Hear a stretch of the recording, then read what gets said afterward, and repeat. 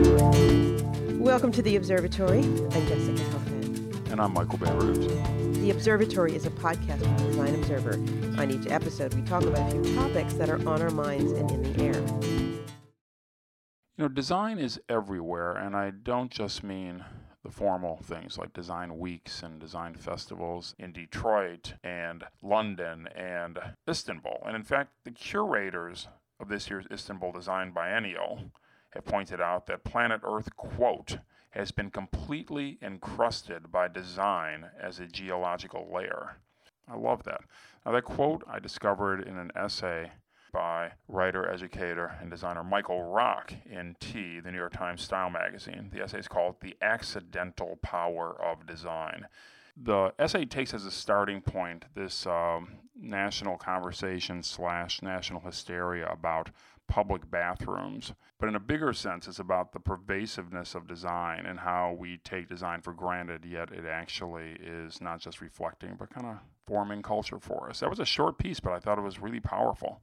It was really powerful, and he makes a really good case for the fact that the division of bathrooms comes out of Victorian culture. It's a really 19th century carryover from a kind of social segregation, male-female opposition that is really no longer complementary with our contemporary world, which is much more, I think, collective and certainly transparent in terms of the way we communicate, which is all great grist for the mill for this argument. But it's, I think, this bigger issue of two things, really. What does it mean to say that design is pervasive? It's no longer a function of the hierarchical nature of designer as person who makes operative the designed thing and user or spectator or audience, but in fact, that person on the receiving end is now very much involved in decisions. Secondly, this larger question of how you define the word design at all. Is it a noun? Is it a verb? Who consumes it? Who approves it? And what does that mean for designers? You know, these are all really big themes, and then he really brings them down to this debate about what the signs on a public bathroom should be. People have actually conveniently, or just out of convenience or desperation or anything else, they seize on, that standard sign that goes on the door as, in a way, the last battleground or the leading edge, the place you can really stake your position in terms of how you feel about this.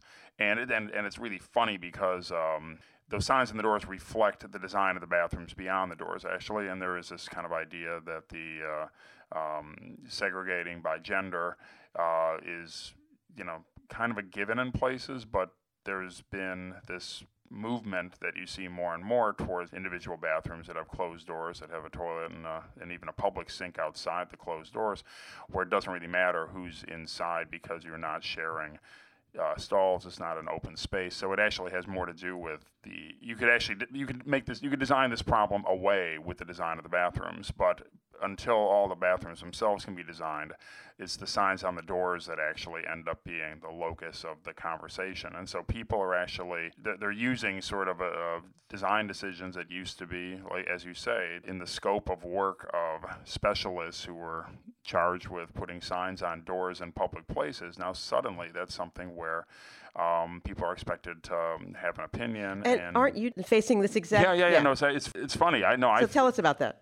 I am currently working with a large private university, and we got a commission to design a comprehensive campus signage program for them.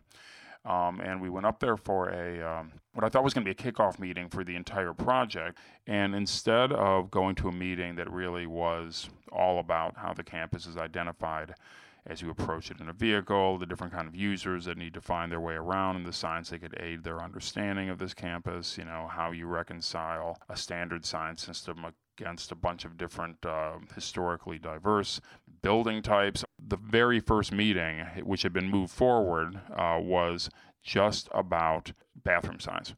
And in advance of the meeting, we knew what it was about. In advance of the meeting, we actually did this broad study of different kinds of approaches that places have taken towards bathroom signs, and particularly on university campuses, and specifically university campuses that wanted to use this moment to make a positive statement about diversity, accessibility, and openness to gender fluidity. The standard things that's a starting point for this sort of thing is the generic male and female symbols that were designed, I think, back in the 70s as part of an AIGA Department of Transportation initiative led by Don Cook and Roger Shanofsky. And they created those isotypes that are actually obviously kind of follow on that long, glorious history of such things. And people, there's a version where you simply cut one down the middle and it's half man, half woman. Ouch. Yeah, no, really. No, I mean, no. There's a lot of that around because someone just decided, I guess, to sort of Solomonic divide the baby and then stitch the baby back together. I don't know. What's really interesting to me about this conversation is that if you pull back, and you're going in deep on a micro level, I want to pull back for a minute on the macro level. These binary opposites are things that only exist by virtue of their other. Fluidity may be something that makes people uncomfortable, but it does demand and deserve a different kind of focus. There's nothing more objective looking than those Department of Transportation symbols. They were kind of like designed to be almost scientifically neutral and purely functional in their intent. So that makes this tension, how do we project neutrality in a way that actually serves the greatest number, serves everybody in effect. In looking at those bathroom signs, there's several different strains. There's like a whole bunch of them where actually they make an overt editorial stance about the whole thing where it's like they might say like, literally there's one that says something like men, women, whatever. And it's sort of like, it's supposed to be sort of like funny, I guess. And the transgender community, they actually don't want to have this sort of joking moment as they're just trying to find somewhere to pee. People just want this to be kind of like a normalized response. And that ends up being the challenge. How do you figure out how to make it normalized? Or how can design make it normalized? Like, what role does design play in kind of accentuating and amplifying that condition by which we self-identify and identify others? And so what Michael says at the end of this essay, which I think he's first of all, let's just say, such a good writer. And it's a wonderful quote at the end. He says, what seems self-evident can no longer be imagined as arbitrary. In other words, you can't think about change until you see change, and then you think, of course, that's the way it is. And that's not something you can actually anticipate. You can't anticipate people's reactions. You can't anticipate acceptance and adoption of a new way of being and a new form of perception. It's a contextual thing, and it's a developmental thing, and it's very much a behavioral thing. I don't think he quotes Machiavelli, and I like to every once in a while, and he's got this great quote on change that I won't read, but I sort of vaguely remember from memory. It's something like, anyone who's seeking to make change will kind of be resisted on all sides, and basically the resistance comes in two forms. The change is resisted by people who are already somehow profiting from the status quo and don't want their profit threatened by the change. But then the greater number of people who simply can't imagine what the new future would look like once the change happened, and lacking the ability to foresee it, cannot engender any enthusiasm about it, and in fact will just sort of almost resist it in principle. And I read that and I thought it was such a great quote, really about design and the design imagination, because I think what designers do and what they can do, what they should do, is actually help people understand how change can be made manifest. And so trying to help people imagine a future where definition of gender isn't binary in the abstract sense is very difficult. If you're, on the other hand, assuming that you are checking a box that's either M or F, assuming that you have two doors to pick from and you're going to the bathroom, that gets very concrete there. And our fixed ideas about those binary relationships actually end up being the inhibiting factor that kind of makes that change seem more urgent to some people, more threatening to other people. And I think designers have a role in showing that the world doesn't have to be so binary, and the broader spectrum of choices can actually be helpful for everyone. So Michael and I are starting a new podcast. It's based on our first course that we're teaching at the Yale School of Management, a course in which we invite designers and their clients from a whole range of industries to talk to MBA students about the transformative role design, and I think by conjecture visual culture, can play in shaping decisions and products and ideas. The podcast is called The Design of Business, The Business of Design. And the lineup of guests we've got is really dynamite. You cannot subscribe to the new podcast just yet, but if you're interested, please go to designobserver.com/designofbusiness. That's all one word, and sign up for email notifications. We're going to start getting these things out very soon, and I promise you, if you like this podcast, you will like that one. They are not the same. The subjects we're getting into are really, really interesting. So, Michael, now that we're a few weeks into the semester, what do you think the biggest difference is between teaching design students and teaching business students? Design is still, it is very much a monoculture in a way. A really diverse, interesting bunch of designers coming from different places.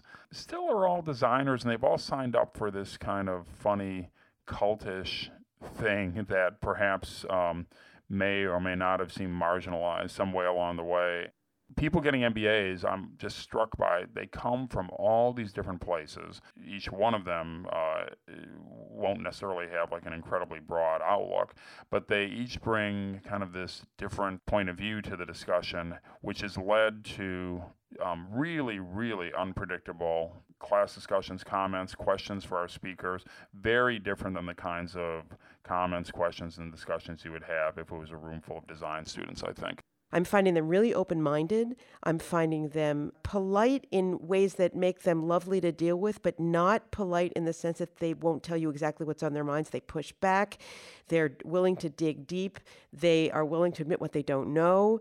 They're curious. They're hardworking. They've got a great attitude. And so far, I think it's showing an enormous amount of promise. Well, I myself can say for sure that I'm learning a lot. I may be learning more than anyone in the room in each of these classes. So I hope that when we get a chance to expose our listeners to some of the ideas that have been coming up in this new podcast, other people will have the same reaction.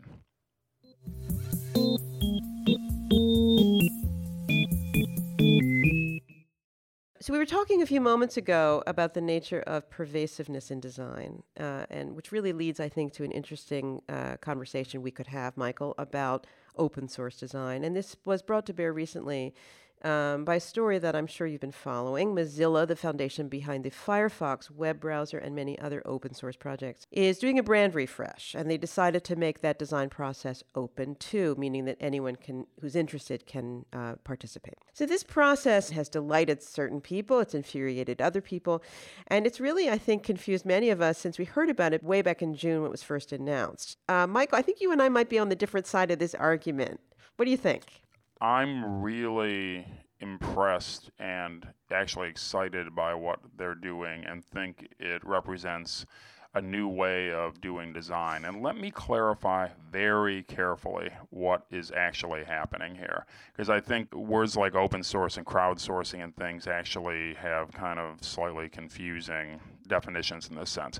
What's really happening, as far as I can tell, is that they hired a really, really good designer named Michael Johnson, who has a firm in London called Johnson Banks, and he really is designing the identity effectively. But the big difference is that they decided to make the entire process transparent, meaning that from the briefing stage to the idea generation stage to those 7, round 1 logos, I don't think those were fielded from random suggestions from just like people shipping them in. I think that those were all things that were kind of carefully staged by the designers, by Michael Johnson, then put in front of the crowd. Then they fielded tons and tons of input about that, lots of public commentary. They're crowdsourcing comments and ideas, but only the designers will actually work on the new identity. So that's what you're clarifying, right? So basically, they're beautifully, I think, executing a process that maybe is unfamiliar to some because it is public, and they're trying to reassure those of us who were concerned that this would turn into a logo McLogo face. This is just meant to be open process, not open decision. Yeah, and I think I find that really, really exciting. And think about how the design process has evolved over time. The dream was way back when. The way I always imagine people like Paul Rand did it is Mr. Rand would meet with the CEO. The CEO would explain his or her, let's be honest, his hopes and dreams for the logo. And then Mr. Rand would go off and design a logo, show it to him and say, here you go, how do you like it? And then victory, and then millions of people ultimately see that logo and not really think that much about it. Think, oh, this company has a new logo, or not think anything at all, because who cares about logos? Somewhere along the way, people started really caring about logos. But that was a step-by-step thing. I mean, consumers, having been told that they should really embrace these brands in a personal way for years, suddenly started to the mingled horror of the companies seeking that close relationship. The consumers started actually taking it seriously and saying, hey, why did you just change my logo? I hate what you did. I hate you. I'm angry, and I'm going to start sending out mean tweets or starting a Facebook page. Go back to the old logo or whatever, right? So suddenly the public actually had an opinion about these things, right? Then I think that companies now are counting on that to happen, are trying to manage the reaction, and would in fact be disappointed if there was no reaction at all. What I think has happened here is that Mozilla and Michael Johnson and his team at Johnson Banks has sort of said, look, let's just kind of like open the door all the way wide, instead of just kind of having these carefully staged encounters with stakeholders and interviews with people who can give us insight into the brand and stuff like that. Why not just open the doors wide, let anyone and everyone see what we're doing, comment at what we're doing? Very appropriate for Mozilla. It's dedicated to, creating free software on an open source platform. But it also is not exactly, like you said, it's not like this challenge to create Browsy McBrowser face. I think it's really, at the end of the day, kind of controlled. Right. Okay. The pernicious potential of a thing like this has nothing to do with the logo. It has to do with the behaviors that follow this sort of movement for transparency and where that leaves the designer. Now, as you rightly point out, the answer may lie in establishing very clear boundaries and ground rules and curatorial understanding of who does what and roles, right? Which is its own kind of hierarchical value system. But I was reminded of an article that came out in Print Magazine a couple of years ago about this fascinating project a student was doing, who was then a master's candidate in communication design at Pratt. This is a young man named Esteban Perez Heminger. I don't know if you ever saw this. He's now a lead designer in Austin at IBM. And he wrote his thesis on the question of design certification. This thing is unbelievable. And he looks at what the role of the designer is in public, from Finland to all through Scandinavia. He looks at Mexico. He looks at all of these different countries, how they perceive the role design plays, the way design is enacted, and the way we are educated as designers, bearing in mind the fact that as time goes on, people are practicing designers who don't have degrees in design. He thinks that the sort of unbridled enthusiasm of engagement that we bring to bear on these large things like vote on the new logo and have an opinion is a singularly American thing. It's Horatio Alger. It's I can do anything I want to do. It's the world is my oyster. It's the sky's the limit. It's the away with the glass ceiling. This is a singularly American viewpoint, he thinks. So he's actually operating in a sense as a design ethnographer, right? And saying maybe that's actually not the only way to go. The one thing that I sort of just have no patience with is this yearning for this time where designers had some sort of imagined authority that was conferred upon them by some sort of imagined professional status. Imagined mostly by ourselves and conferred mostly because people didn't give a shit about what we were doing that much, right?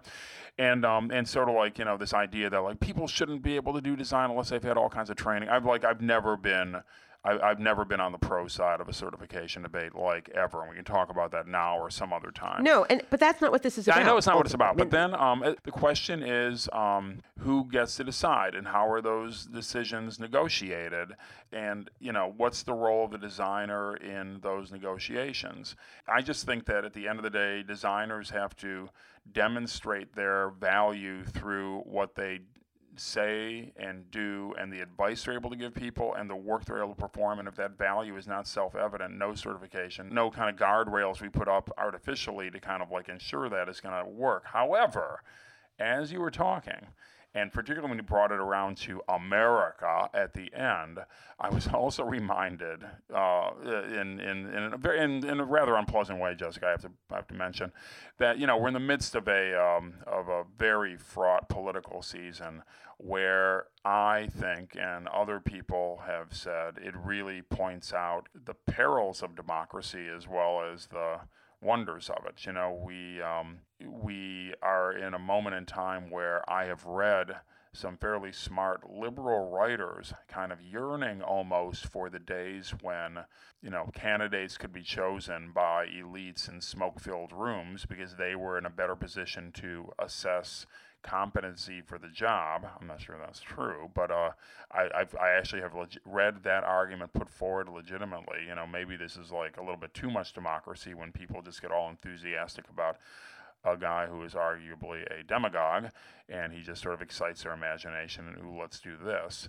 And you just kind of want some kind of, and like that sort of is not making a very good case for open sourcing democracy. It actually ends up looking kind of like chaotic and something that could easily lead to the collapse of the republic. So, so I'm not sure where I land on this thing vis-a-vis logo design, which seems quite like a modest and harmless kind of enterprise compared with making decisions about the nuclear arsenal. What he said at the very end, it really does come down to, can designers make a great case for design? Can designers actually be the people that can convene communities to reach consensus about ideas? And I don't think we're particularly well prepared for that in our educations. I don't think that many of us are actually predisposed to that through temperament.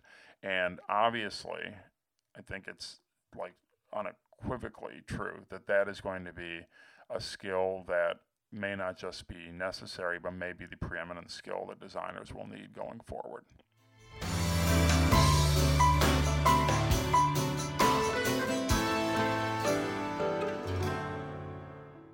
So we've been talking about some pretty heavy topics this morning. Was there something that you liked this week, Michael, that you'd like to share?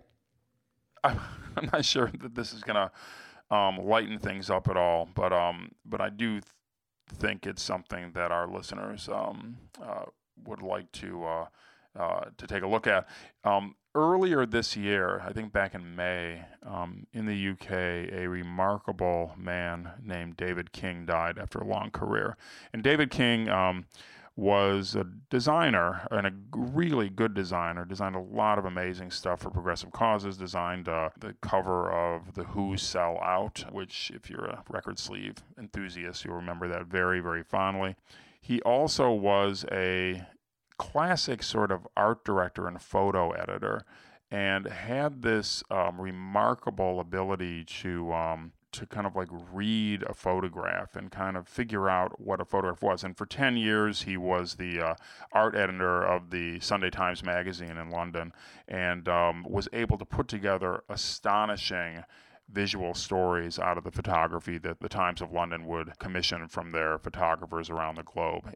And it all came to a head through this kind of enthusiasm that he had for the photographs and other ephemera from the early Soviet era, particularly from the revolution through the rise of Stalin.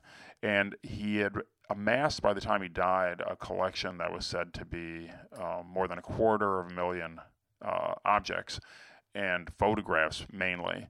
And he put them together in different forms, made some exhibitions, made some books. And there's one book that I would really encourage our listeners to seek out online. It's called The Commissar Vanishes. Have you heard of this, Jessica? I have heard it. I have not seen it though. Tell me about it. Oh my God! It is so great. And I was moving books around in my library earlier this week, and I came across it, opened it up, and then 2 hours later, I was still looking at it. And basically, what he does is he takes photographs, like official state photographs from the early communist era in the Soviet Union, and uses them as evidence of what was happening politically. And the classic case, and the place from where the book gets its title, is that he takes a series of photographs that were taken of Stalin and Trotsky and all these guys who led the Bolshevik Revolution. And then one by one, as Stalin consolidated his power through show trials and executions and sending his former colleagues and then competitors and then arch rivals off to gulags in various places, the photographs reissued and retouched every time. And first, like, there's, it's a spot the difference thing. One guy is missing, then a guy who actually is more in favor with Stalin is like repositioned to stand closer to Stalin, another guy is taken out altogether. And in the end, the last picture is just a picture of Stalin against a background that has no other people at all. And it's just as visual storytelling, not of a real and kind of, a terrifying set of historical circumstances. It just is so indelible. The guy's name is David King, well known in the UK, shockingly, I think, little known here in the United States. Amazing body of work, and The Commissar Vanishes is just the very best of it, which I couldn't recommend more highly. What about you? I am watching with great interest the show on Showtime called Masters of Sex, which is based on the story of Masters and Johnson. It's now, I think, in its 4th season. I'm, of course, way behind. But what interests me, there are a number of things that interest me about this. You, Michael, I don't know if you've seen it, but it is I have seen certainly it, yeah. The period of Mad Men. So it's got, let's just say, before going any further, that the costumes are so remarkable. And I don't know who their costumes are. The costumes are great, yeah. I mean, everything from the curtains to the pajamas, impeccable in its representation and its reality to that period. And it's set like in the Midwest at the University of Virginia. No. University of Indiana, it's at Washington right? University in St. Louis, and so it's here. You've got there you go. So it's very Midwestern. Right. So I like that. So that's the thing that I think I'm actually working on a project for which this is research. It's dab smack in the middle of the century. It's dab smack in the middle of the country. And they were asking some pretty tough questions. And there was obviously engagement with actual subjects to test all the sorts of things that go on in the privacy of one's bedroom. I think they just so evocatively and pitch perfectly are able to show this part of the world and this part of American history and sexual history that we don't tend to think about. But at the end of the day, it's really good television. The characters are amazing. Their plot lines are tortured in ways that are so moving. The actors in it are superb. The writing is fantastic. It's really compelling as a piece of social history and as a piece of drama. It's visually just stunning. So highly recommend it. Yeah, the performances are great. I don't know how accurately cast Lizzie Kaplan and Michael Sheen are. Michael Sheen seems very plausible as an academic. Michael Sheen, let's just say, Michael Sheen's a Shakespearean-trained English actor. I believe he's Welsh, actually. And he joins Damian Lewis getting the award for the English person with the best American accent that you would never think is English. My hat is off to both of them. I think it's remarkable. Never does anything slip in that is English. Well, I could watch Lizzie Kaplan do anything, like anywhere. I just think she's like the She's best. Remarkable, and she's got the most exquisite, expressive eyes. She's got eyes that are half the size of her head. Yeah. I mean, it's humanly impossible that anyone can have eyes that big. But she's great. He's great. Allison Janney's in it. Really, really great casting and well worth watching. But I always like these shows that are compelling dramatically and well written and cast, but they also have this way of capturing a piece of American history. If you ever read David Halberstam's book on the 50s, it was a really interesting decade. I've always Teddy Blanks, who's a designer who's done a lot of work with Design Observer, has a theory that we're always most interested in the decade that directly preceded our birth. And so it may be, I was born in the 60s, it may be that my fascination for the 50s comes from that. He was born at the end of the 80s and claims he loves the 70s for the same reason. So if there's something to that, anyone of my generation will particularly like it. But I think it's buttoned down in terms of its capacity to completely evoke this period that is long gone by quite a long time now. But it's a great story and really, really visually exquisite.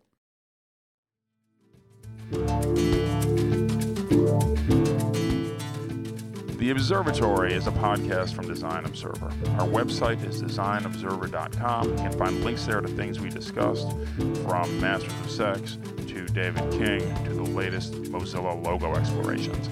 If you like what you heard today, please tell your friends about the Observatory. Go to iTunes and rate us and leave a review. You don't have to give us 5 stars, but as we've said before, reviewing the show really makes a difference. Between episodes, keep up with Design Observer on Facebook and on Twitter. You can subscribe to The Observatory on iTunes, on SoundCloud, or however you take your podcasts. Go to designobserver.com/theobservatory. That's designobserver.com/theobservatory. And if you're not listening already, please tune into our other podcast, Design Matters with Debbie Millman. Teddy Blanks, yes, that same Teddy Blanks who I just mentioned, wrote our theme music. Our producer is Blake Esther. Talk to you soon, Michael. Thanks, Jessica. Talk to you soon.